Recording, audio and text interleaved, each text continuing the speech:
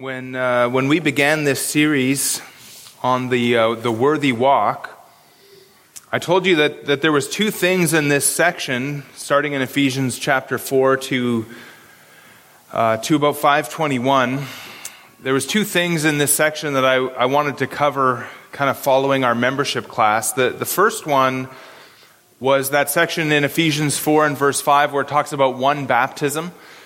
And I think that whole section was really helpful for us in the season that we've been in. We saw in Ephesians 4, 1 to 16, this exhortation to walk in unity. And I believe that this has been helpful. Even the whole series going through these exhortations to walk worthy of our salvation. By walking in unity, by walking in holiness, by walking in love. And today we're going to look at this next passage in Ephesians chapter 5, verses 7 to 14, on walking as light. But the other thing that I wanted to cover in this series after our membership, the other reason why I wanted to come to this section, was because I wanted to look at this passage in particular, which calls the church to walk as light.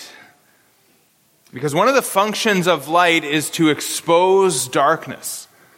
Believers are light, and we're to function as light by exposing darkness. And so part of what we're going to see in this text is the practice of church discipline.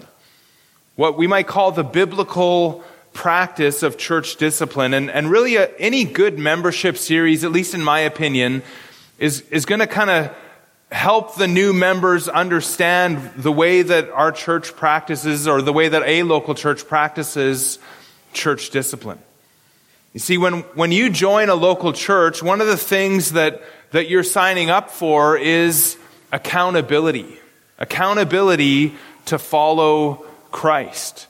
And in fact, we really just sang about that a moment ago. We sang and prayed that we would love God all our days, and that we would walk in a manner worthy of our calling, that we would walk in a way that glorifies Him.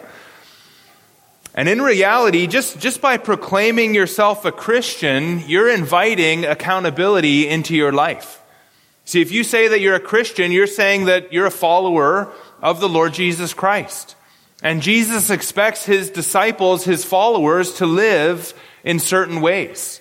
And He expects us to encourage one another in following everything that He commands us. And that includes confronting one another when we go astray or when we go into sin. But when we join a local church, we're signing up for this kind of accountability in a special way.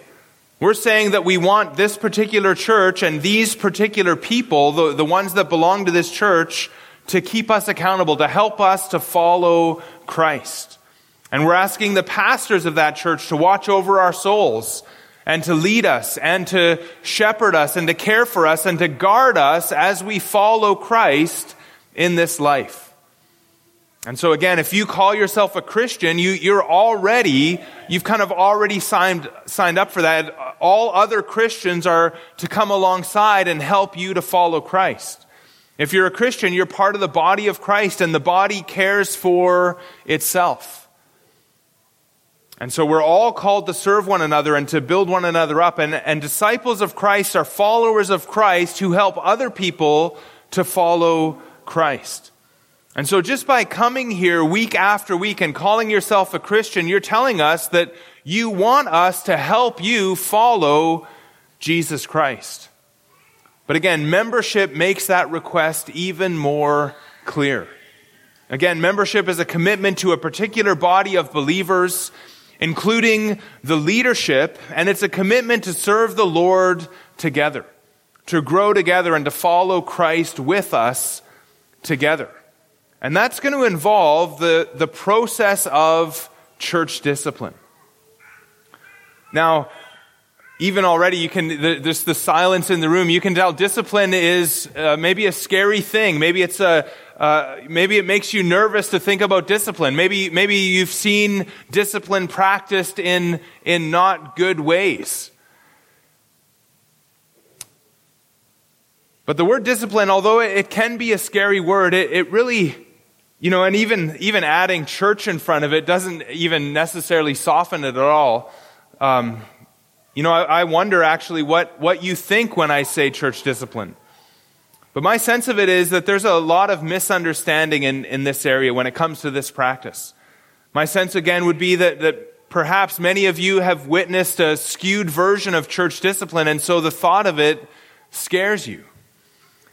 But in reality, we should be very thankful that such a thing exists. Scriptures give us a very helpful guide on how to practice this and the purpose of it. And really the aim of this is to help us to be a holy people. Church discipline exists to help us to continue to follow Christ according to His Word, to help us to be holy, to help us to grow, and to restore us if and when we go astray. And so that's the purpose of church discipline, to help us follow Christ, to follow His Word, to help us be holy and growing. And if we go astray, God forbid, if we go into sin or if we go into error, church discipline is meant to help restore us and bring us back into fellowship with God and fellowship with His people. Now, we really shouldn't be so surprised that there is such a thing as this, because if you think about it, every sphere of life has some form of discipline. You think about the workplace, where you work. Every workplace has a process of dealing with employees who are not doing a good job.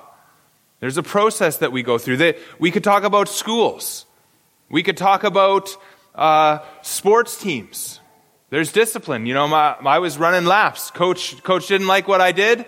I was running laps. I was doing push-ups. I was running lines. On a sports team, there's an accepted form of discipline to help the team perform the best that they can.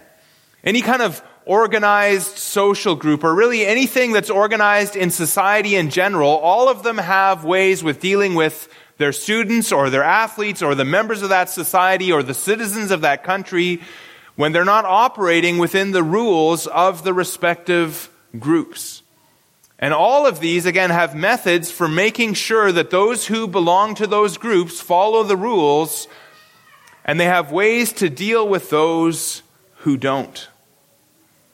And because this is a world of sinful people, because this is a sinful world, there needs to be ways of enforcing order. Sin needs to be restrained because humanity is sinful. And so if we accept these forms of discipline in other spheres, we should also accept them in the church. But even more so, as I said already, the Word of God is clear on what we're to do. And so if we reject church discipline, in reality, what we're rejecting is God and His Word. And our passage, although it might not be the most common passage to go to on this topic, our passage is a passage that speaks to this practice that we call church discipline. Now let's begin by reading our text, and I want to start again back all the way at verse 1. So look at, if you haven't opened your Bible yet, open up to Ephesians chapter 5, and I want to start reading at verse 1, but we're going to look at verses 7 to 14 this morning. Therefore, be imitators of God as beloved children, and walk in love as Christ loved us and gave Himself up for us, a fragrant offering and sacrifice to God.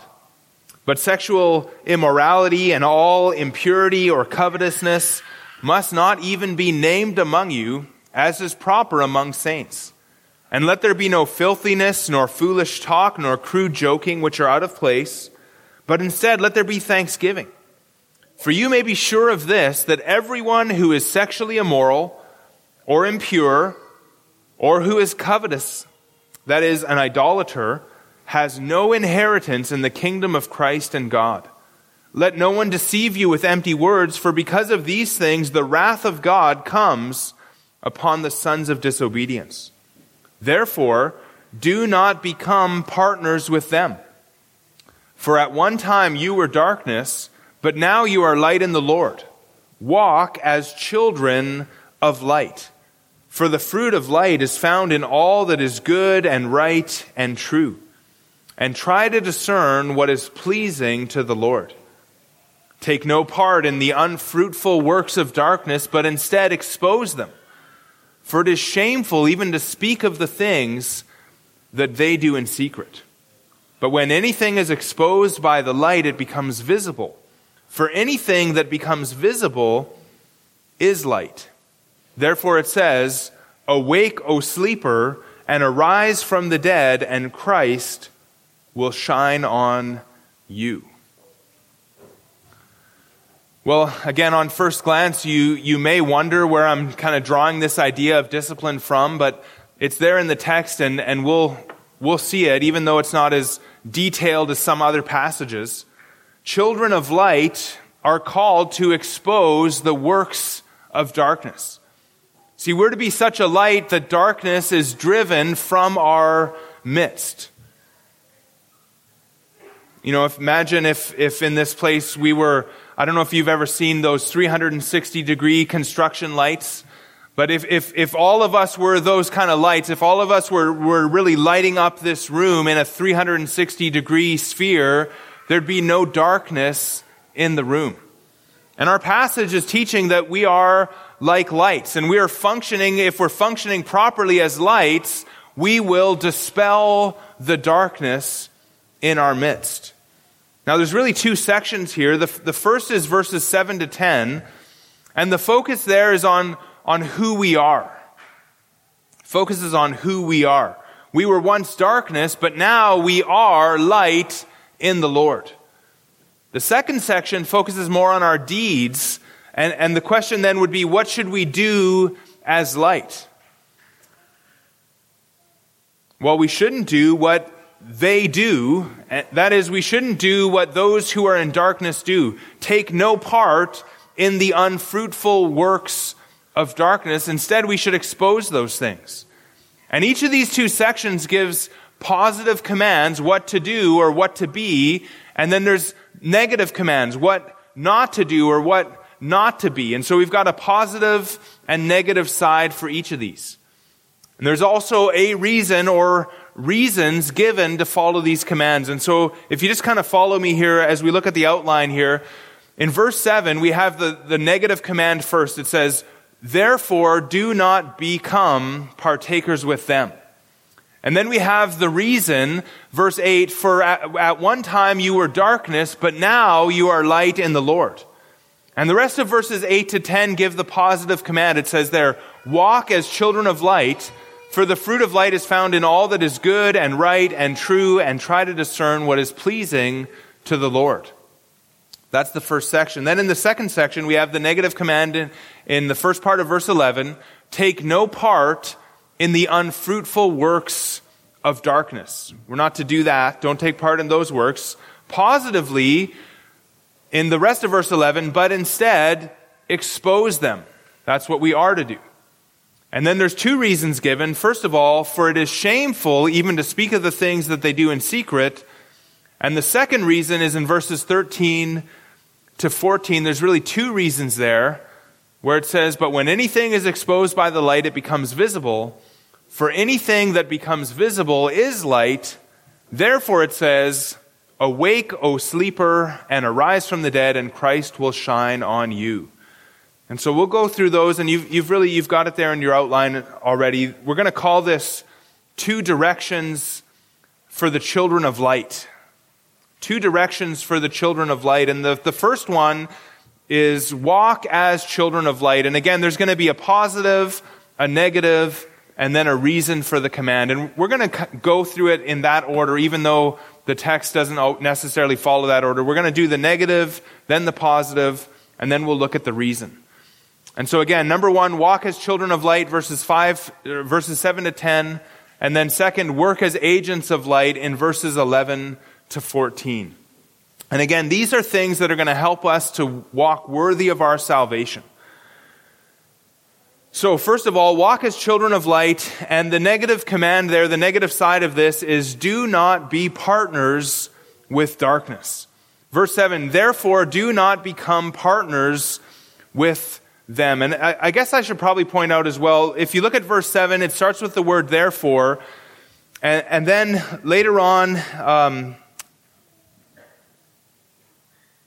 in verse 8, at the end of verse 8, it says, walk as children of light. And again, remember, all of these sections that we've been looking at have this therefore walk. Therefore goes all the way back and ties to the other therefores that began in chapter 4 and verse 1, which really goes all the way back to look at our salvation.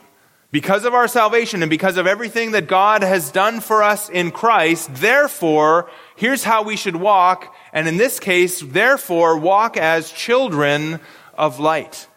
And that walk starts by not becoming something. We're not to become partners with them. And so now we need to ask, well, who are they? Who are we not to partner with? And the them there in verse 7 refers back to the people that we talked about last week. These were people who were in verse 3 sexually immoral, impure, or covetous. We're not to partner with them. In verse 5, we saw that those people have no inheritance in the kingdom of Christ and God. And then in verse 6, we called them, or the scripture calls them, sons of disobedience. And the thing that's going to be important here as we go through this is that to recognize that these words were addressed to the church. Paul is talking here about professing believers who are immoral or who are covetous. And we're not to be partners with people who call themselves Christians, but live in sins that show that they're not Christians. And so the command not to partner with these people would really apply more broadly to anyone who is characterized by these sins. Again, listed in verse 5 is where you'll see the sins, but it's going to be important later to see that this section really refers especially to professing believers who are walking in sin. And the idea of the word there translated partner is of sharing in something with these people. We're not to share with them in their sins.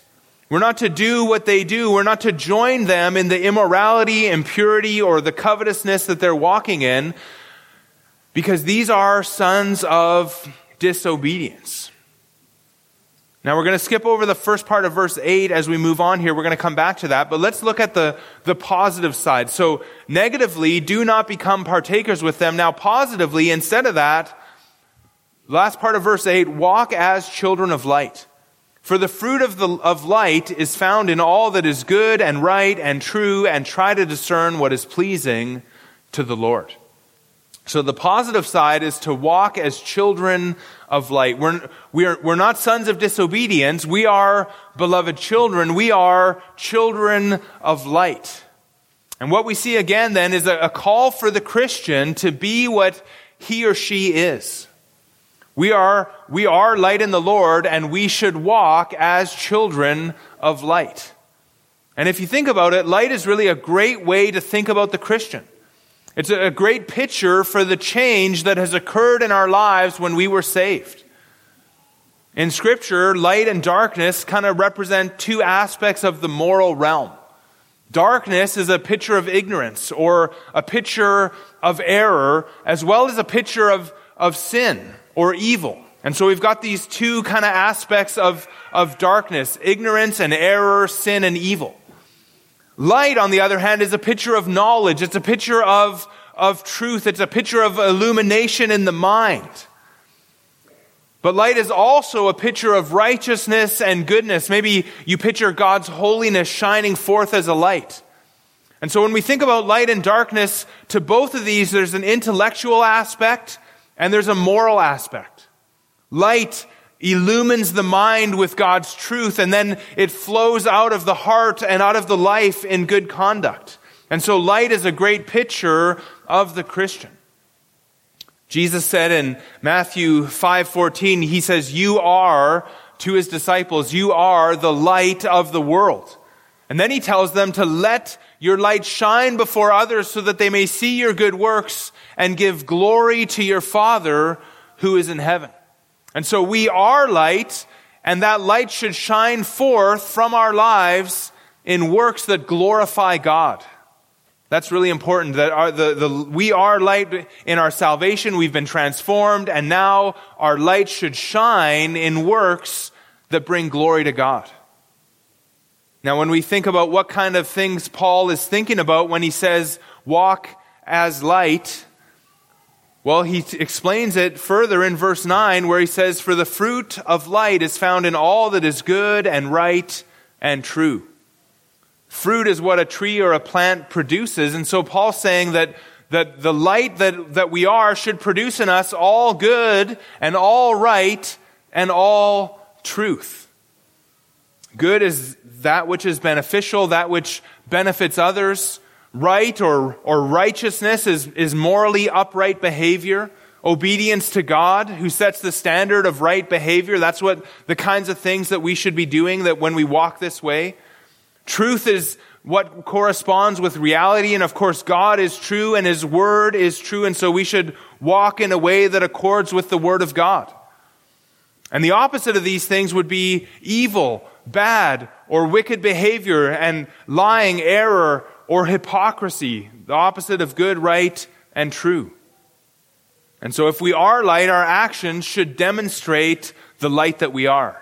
And we've seen this really over and over again in this series. What a people we should be as we think about what God has done for us in our salvation. In verse 10, Paul adds another element to this where he says in verse 10, and try to discern what is pleasing to the Lord. Try to discern what's pleasing to the Lord. We need to discern or find out or test or try to learn what pleases the Lord. And that's really the goal of the entire Christian life. This is the goal of our lives, is that we should be aiming in everything that we do to please the Lord. This is why we should get out of bed in the morning, to get out of bed and please the Lord with our lives every day. Our aim in life is again, it should be to please the Lord. That's why we've been saved, so that we can live in a way that pleases the Lord. And to kind of see this, I want to take you over to 2 Corinthians chapter 5. So turn with me to 2 Corinthians chapter 5. We're going to look at a few verses over here. We're going to start in verse 9. 2 Corinthians 5 and verse 9. Paul says a really important thing there. He says, so whether we are at home or away, and he's talking about whether we're in the body or out of the body, whether we're on the earth or in heaven, wherever we are, we make it our aim to please Him. We make it our aim to please Him. And then he says, for we must all appear before the judgment seat of Christ, so that each one may receive what is due for what he has done in the body, whether good or evil. And so Paul recognizes that we're going to stand before Jesus Christ one day, and we're going to give an account for the lives that we lived, for how we lived our lives, and we're going to be rewarded for what we've done. And so knowing this, Paul says we make it our aim to please the Lord, because he knows that he's going to be rewarded for what he's done. But even more than that, what Jesus has done for us in saving us should motivate us to live our lives in a way that pleases God. Our lives should be lived to honor Him who saved us. Our lives should be lived to make much of this great God who is our Savior. And so Paul says a few verses later in verse 14, he says, therefore, I'm in the wrong verse. In verse 14, he says, for the love of Christ controls us, because we have concluded this, that one has died for all, therefore all have died. And He died for all, that those who live might no longer live for themselves, but for Him who for their sake died and was raised. And so Jesus died for us. This is the love of Christ that Paul's thinking of in verse 14. Jesus died for us so that we could be turned from living for ourselves and that we might live for His sake.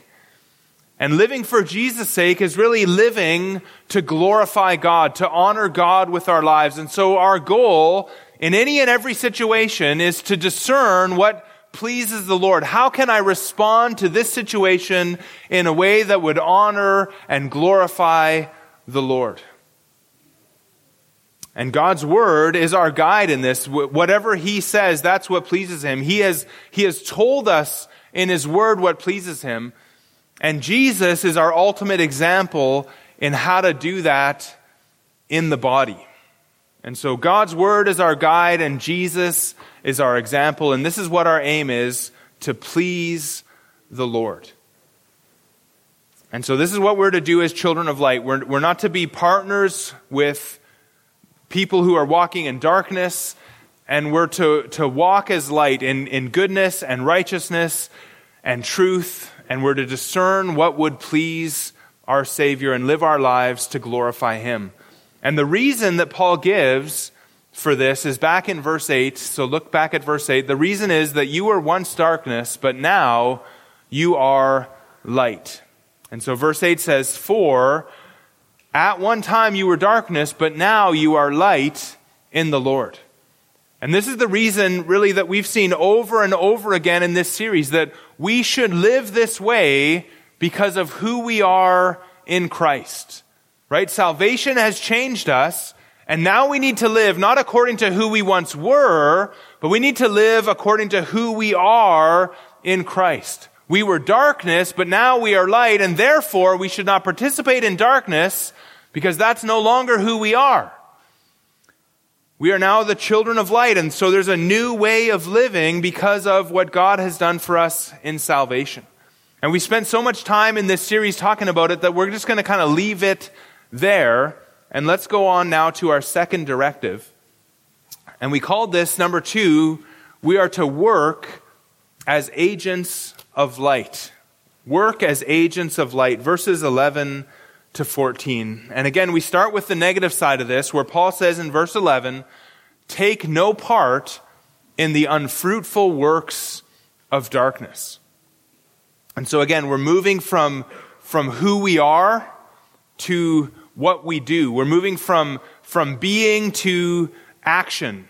We're moving from who we are to the deeds of the people. And so we're to take no part in the unfruitful works or the unfruitful deeds of darkness. Verse 7 said, "Do not become partakers with them," speaking about the people. Now verse 11 moves more to do not or take no part in the works that these kinds of people are doing. And take no part there means really to be associated with someone in some activity. And so don't be associated with them in these kinds of activities. We're not to participate in those works of darkness. And these works of darkness are described there as unfruitful. The fruit of the light was good and right and true. The works of darkness, on the other hand, are unfruitful. Now we might ask here, well, what does Paul have in mind when he thinks about unfruitful works of darkness? What does he specifically have in mind? And I think we could simply say that it would be anything that's not pleasing to the Lord. Anything that doesn't glorify him. Anything that's not good and right and true and pleasing to the Lord. Those are the things that would be the opposite. They would be things of darkness, and we should have no part in those things. And I think, of course, we'd have to include what we saw last week, which was immorality, impurity, greedy covetousness.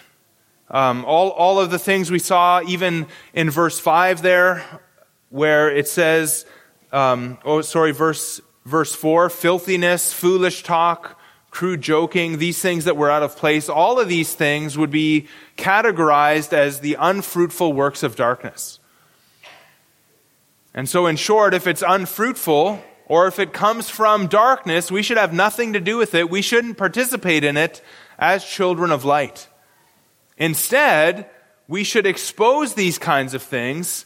And so here's what we are to do. The positive side, I called this work as agents of light. So negative, take no part in the works of darkness. Now positively, here's what we should do. We're to work as agents of light. And so take no part in the unfruitful works of darkness, but instead expose them. Instead expose them.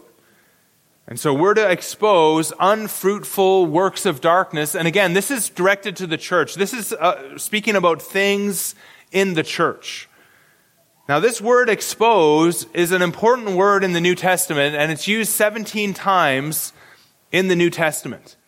And it means to rebuke, It means to reprove. It means to convict or expose or to bring something to light. And what I want to do is I want to take you through a number of these passages, and we're going to start in Matthew. So let's go to Matthew chapter 18, and I just want to show you not all of these 17 times, but some of the important ones here that really speak about this thing we call church discipline. So look at Matthew 18, starting in verse 15. This is the first time we see it in the New Testament. It says, "If your brother sins against you, go and tell him his fault." And there's the word there, tell him his fault, which really means to show him his fault or expose his fault to him, or even, we might even say, reprove him. And so if your brother sins against you, go and tell him his fault between you and him alone. If he listens to you, you have gained your brother. And so there's one use of that word. Let's go now over to Luke chapter 3. Luke chapter 3, we'll start reading in verse 18. This is speaking about John the Baptist. And it says there, Luke 3:18, "So with many other exhortations he preached good news to the people. But Herod the Tetrarch, who had been reproved by him for Herodias his brother's wife, and for all the evil things that Herod had done, added this to them all, that he locked up John in prison." And so John the Baptist reproved Herod about Herodias and all of the other things. That's our word there. He exposed his sin, and he rebuked him for his sin, and he showed him his fault in regards to his sin. Let's go to the Gospel of John now and go to John chapter 3. John chapter 3, verse 20 says, "For everyone who does wicked things hates the light, and does not come to the light, lest his works should be exposed." And so here's an exposing of dark works. These wicked people hate the light. They don't want their deeds to be exposed. They do these things in secret. And that word secret comes up in our text as well. So let's go to the next place that we see these is really in our text. Ephesians 5:11, which we already read, "Take no part in the unfruitful works of darkness, but instead expose them." And then again in verse 13, that word's used again, but when anything is exposed by the light, it becomes visible. Now go to 1 Timothy chapter 5. 1 Timothy 5:19 and 20. It says, "Do not admit a charge against an elder except on the evidence of 2 or 3 witnesses. As for those who persist in sin, rebuke them," that's our word, "rebuke them in the presence of all, so that the rest may stand in fear." Rebuke them in the presence of all, that the rest may stand in fear. And then in 2 Timothy chapter 4, very well-known verse 2, Paul says, "Preach the word. Be ready in season and out of season.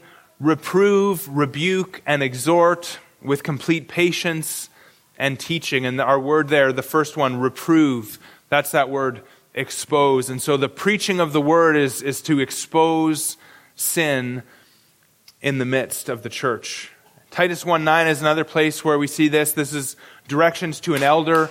It says that he must hold firm the trustworthy word as taught, so that he may be able to give instruction in sound doctrine, and also to rebuke those who contradict it. And so this verb translated in our passage, expose, is almost always used of confronting people about their sin and showing them their fault or showing them their error and then calling them to repentance. That's the idea of this verb. Again, confronting people about their sin, showing them their fault, exposing it to them so that they understand their sin, and then calling them to repentance. And so what Paul's commanding us to do then as a church is to confront people who are in sin. But again, this isn't just in general about all people. This really refers to people in the church, people who call themselves Christians. In fact, in another passage on church discipline, and we're going to look at this a little bit here, let's go to 1 Corinthians chapter 5. 1 Corinthians chapter 5 and verse 9. Paul explicitly says here that we're not to judge outsiders. And so we're not necessarily to confront unbelievers about their sin. Of course, in our evangelism, we're going to talk to unbelievers and we're going to call them to repentance, but we're not called to expose every evil thing that unbelievers do and kind of nitpick them that way. We're really to preach them the gospel and call them to turn and follow Christ. And so Paul says in 1 Corinthians chapter 5, starting at verse 9, he says, I wrote to you in my letter not to associate with sexually immoral people. Not at all meaning the sexually immoral of this world, nor the greedy and swindlers or idolaters, since then you would need to go out of the world.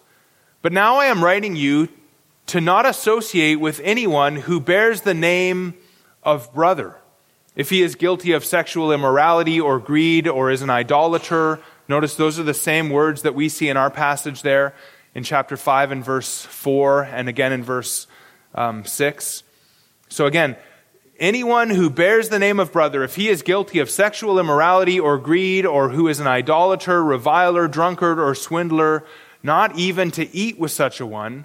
For what have I to do with judging outsiders? Is it not those inside the church whom you are to judge? God judges those who are outside. And then Paul says, quoting from the Old Testament, he says, purge the evil person from among you. And so we're to respond when a so-called brother, that's how the NASB translates that one who bears the name of brother. We're to respond when a so-called brother is in sin. And the first step in that is to reprove the sin, to expose the sin. Now again, in evangelizing lost people, there's a time to show them their sin and to call them to repentance.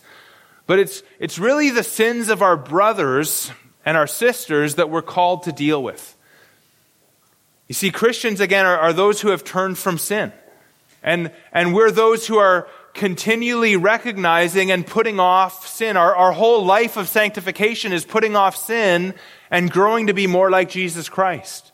And as people like that, we actually invite reproof because we hate our sin, right? We want to be rid of our sin. We don't want to continue in sin. We want to put it off and glorify God. We want to please the Lord, and we recognize that sin doesn't please the Lord. And so one of the ways that we help one another to grow in Christ is that we go to brothers and sisters who are caught in sin, and we try to lovingly reprove them and turn them from their sin. And so I want to show you the biblical process for doing this. Jesus laid it out really clearly in Matthew 18, and we're going to go there, but on your way there, I want you to look at Galatians chapter 6 and verse 1. And even as you turn to Galatians chapter 6, I'll just read again our text today. It says, take no part in the unfruitful works of darkness, but instead expose them. So we are called to expose them. That's a command. And then Galatians 6:1 says, brothers, if anyone is caught in any transgression, you who are spiritual should restore him in a spirit of gentleness. Keep watch on yourself, lest you too be tempted. And so these are commands. We are to expose, we are to seek to restore anybody who's in sin. Now let's go to Matthew chapter 18, and let's look in detail at this passage here that we already read from earlier. But Matthew 18, starting in verse 15.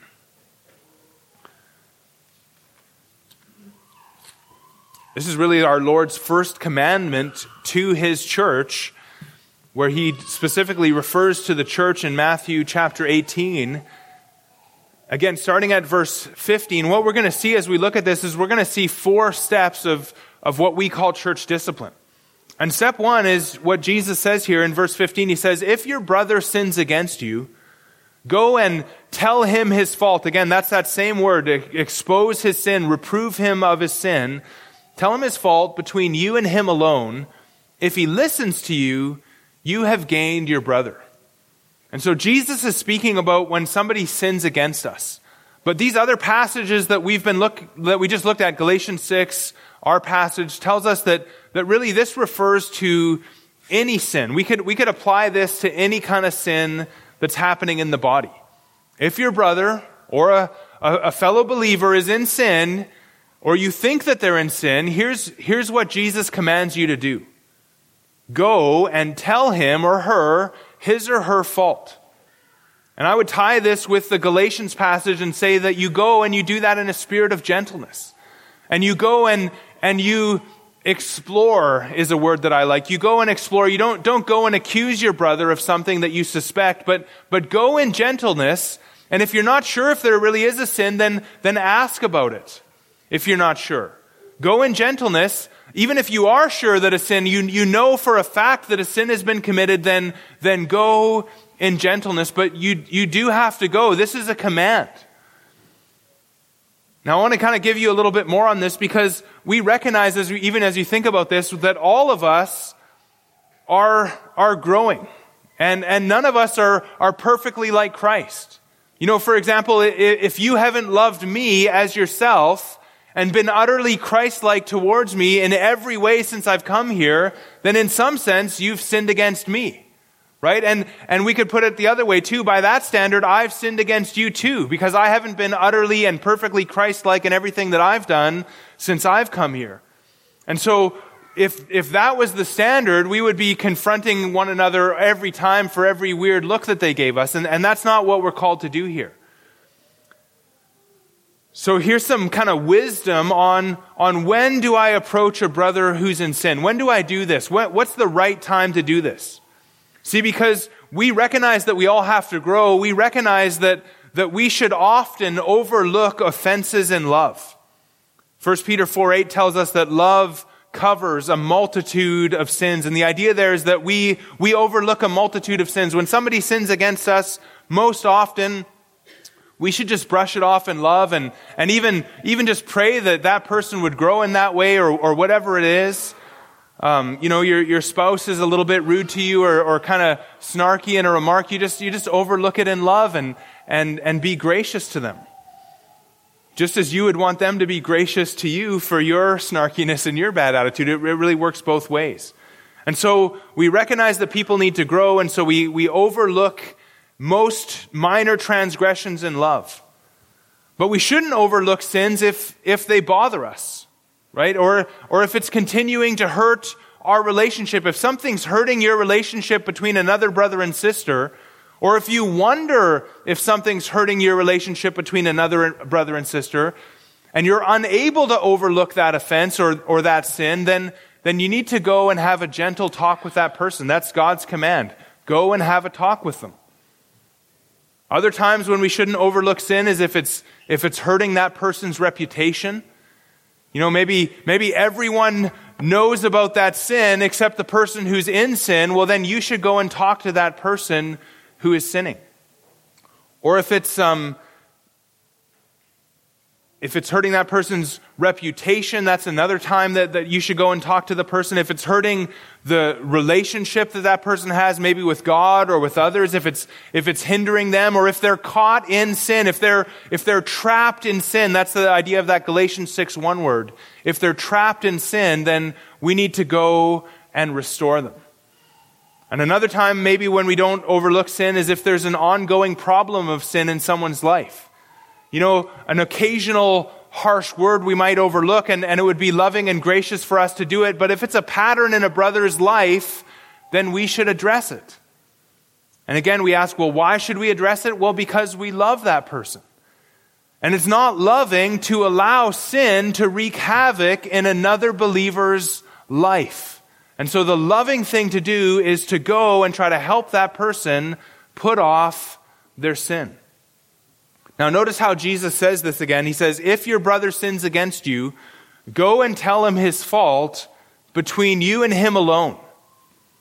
It doesn't say, go tell 5 people who will listen and empathize with you and then go and tell him his fault. No, it says, you and him alone. And this is so important for a healthy body, for the vitality of the body, that we don't spread misinformation or we don't spread rumors of other people's sins. We go and we talk to the person who has sinned. Go, you and him alone.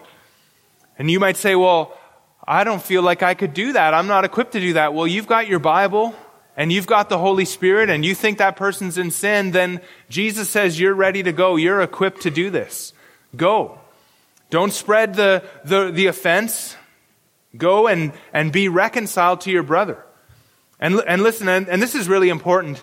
If the sin is serious enough that you're willing to tell somebody else about it, then you must go and talk to that other person. Like, if it's serious enough that you're talking about it with somebody else, then you have already crossed a line and you yourself are in sin and you need to go and talk to the person who offended you.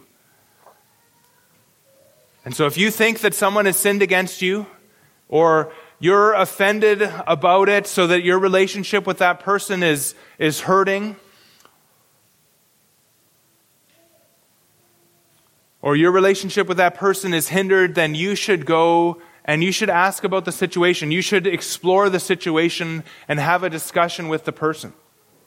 And if somebody tells you that so-and-so sinned against me, don't even listen to it if you can help it, but take that person right away to talk about it with the persons that are involved. Okay, this is just like biblical, how do we handle sin in our midst? Jesus tells us right here, again, if your brother sins against you, go and tell him his fault between you and him alone.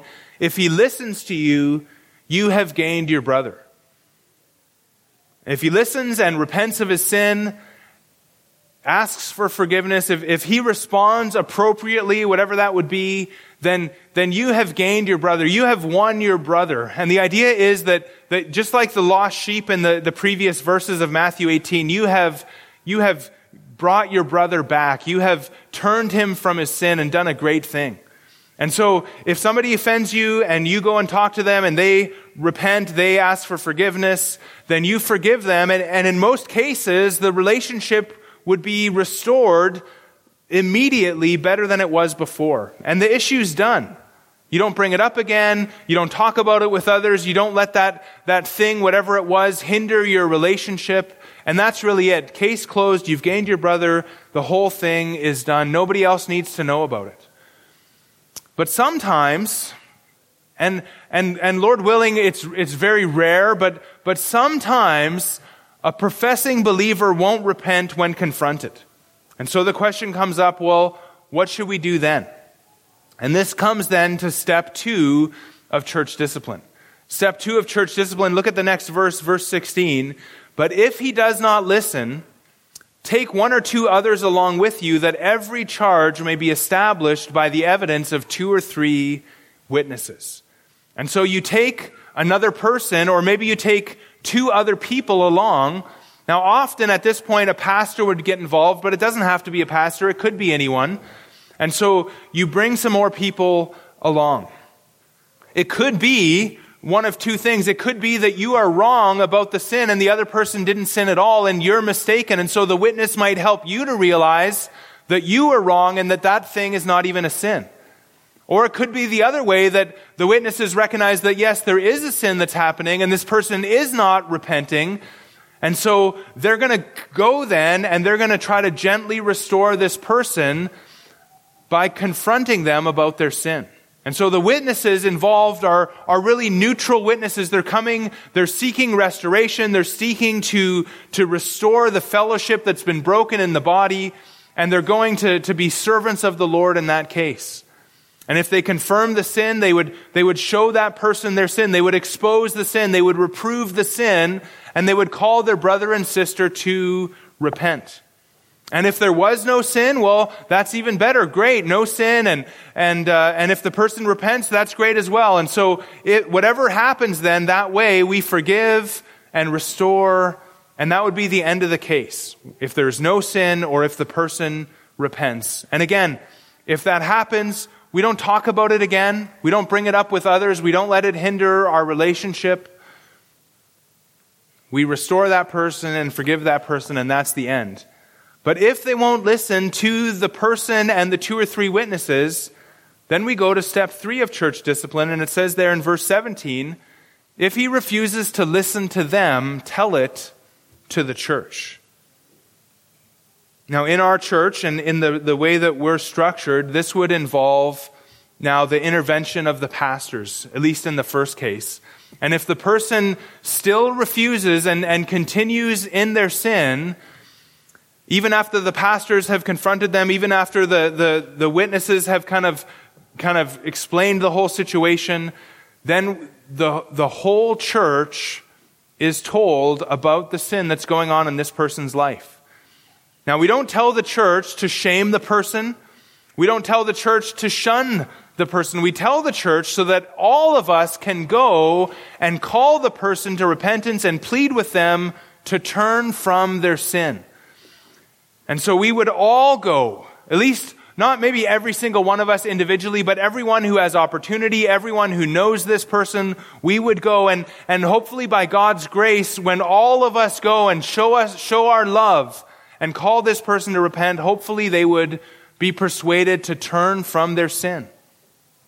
Typically at Grace Community Church or at Grace Life Church, this step would involve a formal registered mail letter sent to the person that says something like, if you don't inform us of your repentance by such and such a time and such a day, then we're going to tell the church at the Lord's Supper on blank day. And so there would often be a formal letter. As I was thinking about it in town here, I think it'd be more likely that we would maybe bring a letter to the person, because otherwise it could take months for us to get the mail. I don't know if you guys have that same kind of situation, but registered mail takes forever. And so we would probably more likely just go and bring the letter to the person. And then in step 3, we would allow a certain amount of time. And in this whole thing, we would want to be very patient. We would want to err on the side of patience and grace with people as we work with them in regard to their sin. But we would allow a certain amount of time for the whole congregation to have an opportunity to talk to that person. And if after the whole congregation has talked to that person and a bunch of time has gone by again, we would write another letter, which we would call step 4 of church discipline. And we would say again, if you don't repent by such and such a day, then we're going to formally put you out of the church. And this is what we call step 4 of church discipline, which Jesus mentions in the next part of our text, verse 17. He says, if he refuses to listen to them, the witnesses, tell it to the church. And if he refuses to listen even to the church, let him be to you as a Gentile and a tax collector. Now, a Gentile and a tax collector means treat that person like an unbeliever. It doesn't mean treat that person poorly or anything like that. You know, Jesus has some tax collectors with him. You know, Matthew, who wrote this book, was a tax collector. And so it's kind of funny, I think, to Matthew's like, come on, guys. I repented of my tax collecting. But anyways, treat him like a Gentile and a tax collector. This person is acting like an unbeliever. They're continuing in their sin. And so we should treat them according to the way they're behaving. According to our text, what we saw last week, that person has no inheritance in the kingdom of Christ and God. And so we're going to treat them that way. We're going to treat them like an unbeliever. And so to kind of see how that happens, I want you to remind you of 1 Corinthians 5, and let's go back over there. Go to 1 Corinthians 5. We read part of that already, but this is the other passage that really deals in detail with church discipline. We'll start at verse 3. 1 Corinthians 5:3, Paul says, this is kind of step 4 of church discipline is what this is here. He says, though I am absent in body, I am present in spirit. And as if present, I have already pronounced judgment on the one who did such a thing. So there's a person in their church that's involved in a sin and they're not repenting. And so Paul says, I've judged that person, and now I want you to kind of formally judge that person. And so in verse 4 he says, when you are assembled in the name of the Lord Jesus, and my spirit is present with the power of our Lord Jesus, you are to deliver this man to Satan for the destruction of the flesh, so that his spirit may be saved in the day of the Lord. Verse 6 says, your boasting is not good. Do you not know that a little leaven leavens the whole lump? Cleanse out the old leaven, that you may be a new lump, as you really are unleavened. For Christ, our Passover lamb, has been sacrificed. And then again in verse 12 it says, for what have I to do with judging outsiders? Is it not those inside the church whom you are to judge? God judges those outside. Purge the evil person from among you. And so if the person fails to repent or refuses to repent and continues in their sin all through this whole process, then we're to put them out of the church. We're to purge the evil person from among us. We're to treat them like a Gentile and a tax collector. And we're to really, Paul calls it here, delivering them over to Satan. And the reason he speaks about it that way is because now they are removed from the church and they're outside of God's realm, the church, and they're now inside of Satan's realm, which is outside of the church. And the reason, again, that we do this is so that the person might be saved in the day of the Lord. And so our hope, again, is that this whole thing, everything we're doing, our hope is that we're going to restore this person to fellowship with God and to fellowship with the church. Our aim is love and restoration, never to hurt the person. Our goal is to bring the person back to Christ. Look at verse 11 there, 1 Corinthians 5:11. He says, but now I am writing you not to associate with anyone who bears the name of brother, if he is guilty of sexual immorality or greed or is an idolater, reviler, drunkard, or swindler, not even to eat with such a one. Now in this text that we're looking at in 1 Corinthians chapter 5, Paul immediately goes to step 3 of church discipline because the sin of this man was already public. Everybody knew about it, but the Corinthians weren't doing anything about it. And so there's times when we need to move a little bit faster in church discipline, but typically, again, like I said earlier, we just want to be patient with people and take time with them and give them time to turn from their sin. Another example of kind of escalating church discipline instead of step 1 and 2, but going kind of immediately to step 3 or 4 is in Titus chapter 3 and verse 9 to 11, where Paul says there, avoid foolish controversies, genealogies, dissensions, and quarrels about the law, for they are unprofitable and worthless. As for a person who stirs up division, after warning him once and then twice, have nothing more to do with him, knowing that such a person is warped and sinful and is self-condemned. And so there's a time when somebody's being divisive in the church where there should be a warning. Even it's debatable there how to translate that second warning. It might not even be necessary, but if somebody's being divisive in the church, there's a warning, and then you're to put that person out of the church and, again, have nothing more to do with him. Do not associate with them. Put them out of the church. And so I hope that this kind of tour of church discipline has been somewhat helpful. And even as I kind of wrote this and thought about this, I thought, always in things like this, there's going to be questions. And so there's going to be maybe specific situations that you have in mind. How would we handle that? And if you have questions about this, I would just say, please send them to me. Just send me a text message, ask me your question, or give me a call this week, and we'll talk about how our church would do that, or if there's other verses that you have in mind. But that's kind of a rundown of church discipline. And again, the purpose of discipline is to restore the straying believer, to restore them to purity, to restore them to holiness, to restore them to walking in the light, to restore them to walking in sweet fellowship with God. The church is to be a holy people. We're to be a pure people, and so we're to remove those who are corrupting the flock with their sin. And that's what Paul's talking about when he says, don't you know that a little leaven leavens the whole lump? A little bit of sin in the midst of the church can corrupt God's holy church. And so we're not to be a people that ignores sin.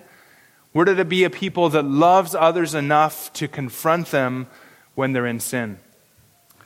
Now I'm going to give you let's go back to our text, Ephesians 5. And I'm going to give you the reasons that Paul gives here rather quickly. The first reason that he gives in verse 12 for us to not partake in the unfruitful works of darkness, but instead to expose them, is verse 12, for it is shameful even to speak of the things that they do in secret. And so the first reason is that the darkness is shameful. Sin is shameful. And so we're not, let me just say it this way. That's reason enough not to participate, but instead to be an agent of light, because sin is a shameful thing. And so we should help people to put off their sin. As believers, we should flee it. As believers, we want to flee it. And really, we should be thankful to be part of a body that would expose and confront us if we go astray. I know for myself, I'm thankful that if I go astray, that there's people in my life that are going to call me to repentance and try to bring me back to the Lord. And I'm so thankful to have people like that. And that's what the church really should be. But reason number one not to do these things is simply because the darkness is shameful. Reason number two, I called it light is visible. Light is visible. And in verses 13 and 14, these are meant to be an encouragement in this ministry of exposing sin. Light is visible. And so Paul says in verse 13, but when anything is exposed by the light, it becomes visible. For anything that becomes visible is light. Therefore it says, awake, O sleeper, and arise from the dead, and Christ will shine on you. And so light makes things visible. Light dispels darkness. And remember, we are light. And so when we expose sin and when we confront those caught in sin, when we're faithful in this process of church discipline that our Lord laid out for us, the darkness will come to light. That's what this is all about. The darkness will come to light. And darkness and unfruitfulness and sin will be removed from our midst, and people will turn from it and they will follow the Lord. And sleepers will awake. If we take from this what they think is an ancient hymn that we don't have, where Paul's quoting from there, but where he says, awake, O sleeper. Sleepers will awake. Those who have kind of fallen asleep and aren't living for eternity, aren't living for the glory of God, and are just going through this world in a daze and blinded by their sin, we will wake them up and they will come to their senses. And those who are dead, arise from the dead and Christ will shine on you. Those who are dead will come to life. In other words, whenever you're dealing with this ministry of church discipline, you don't really know the true state of the person, right? You don't know, are they a sleeper that has fallen asleep and has got trapped in their sin, or are they still spiritually dead? Are they saved or unsaved? We don't know. Their fruits aren't showing that they're saved. But the promise here is that as we're faithful in this ministry, as we're faithful as agents of light, the Lord will use us to awaken people who are asleep and even bring people in the church who are still dead in their trespasses and sins and bring them to life. And so if we are faithful to operate as light, Christ will shine through us and awaken sleepers and resurrect spiritually dead people. And that should be a great encouragement to us as we participate in this ministry, because again, our goal in life as Christians is to glorify God. Our goal is to please Him. And so when we're living in ways that aren't pleasing to Him, we're thankful to have other brothers and sisters to come and be faithful to this and call us back to the Lord, back to repentance, back to the place where true joy is found, because the sin that they're caught in, if they're true believers, it's not pleasing to them. If they're lost and they're not believers, that sin's going to lead them to hell. And so we need to be faithful in this ministry. Let's pray. Father, we thank you for our time to look at this doctrine. And Father, even though maybe it doesn't come naturally to us, we thank you that you have called us to be light in this world. We thank you that you have called us to expose sin. And we know, Father, it's not always easy to confront people. And so, Father, we pray that we would have the love of Christ, that we would be light, and that we would just shine, and that the darkness would dissipate in our midst, Father. Help us to function the way that you've told us to. Help our church to be faithful in this really frightful thing called church discipline. Help us to respond well to it, we pray. And again, help us in everything that we do to be pleasing to you. That's the goal of our life, Lord. We want to honor you. And even now as we come and sing, we want to glorify you in our song. And so we ask that you would help us with that. In Jesus' name, amen.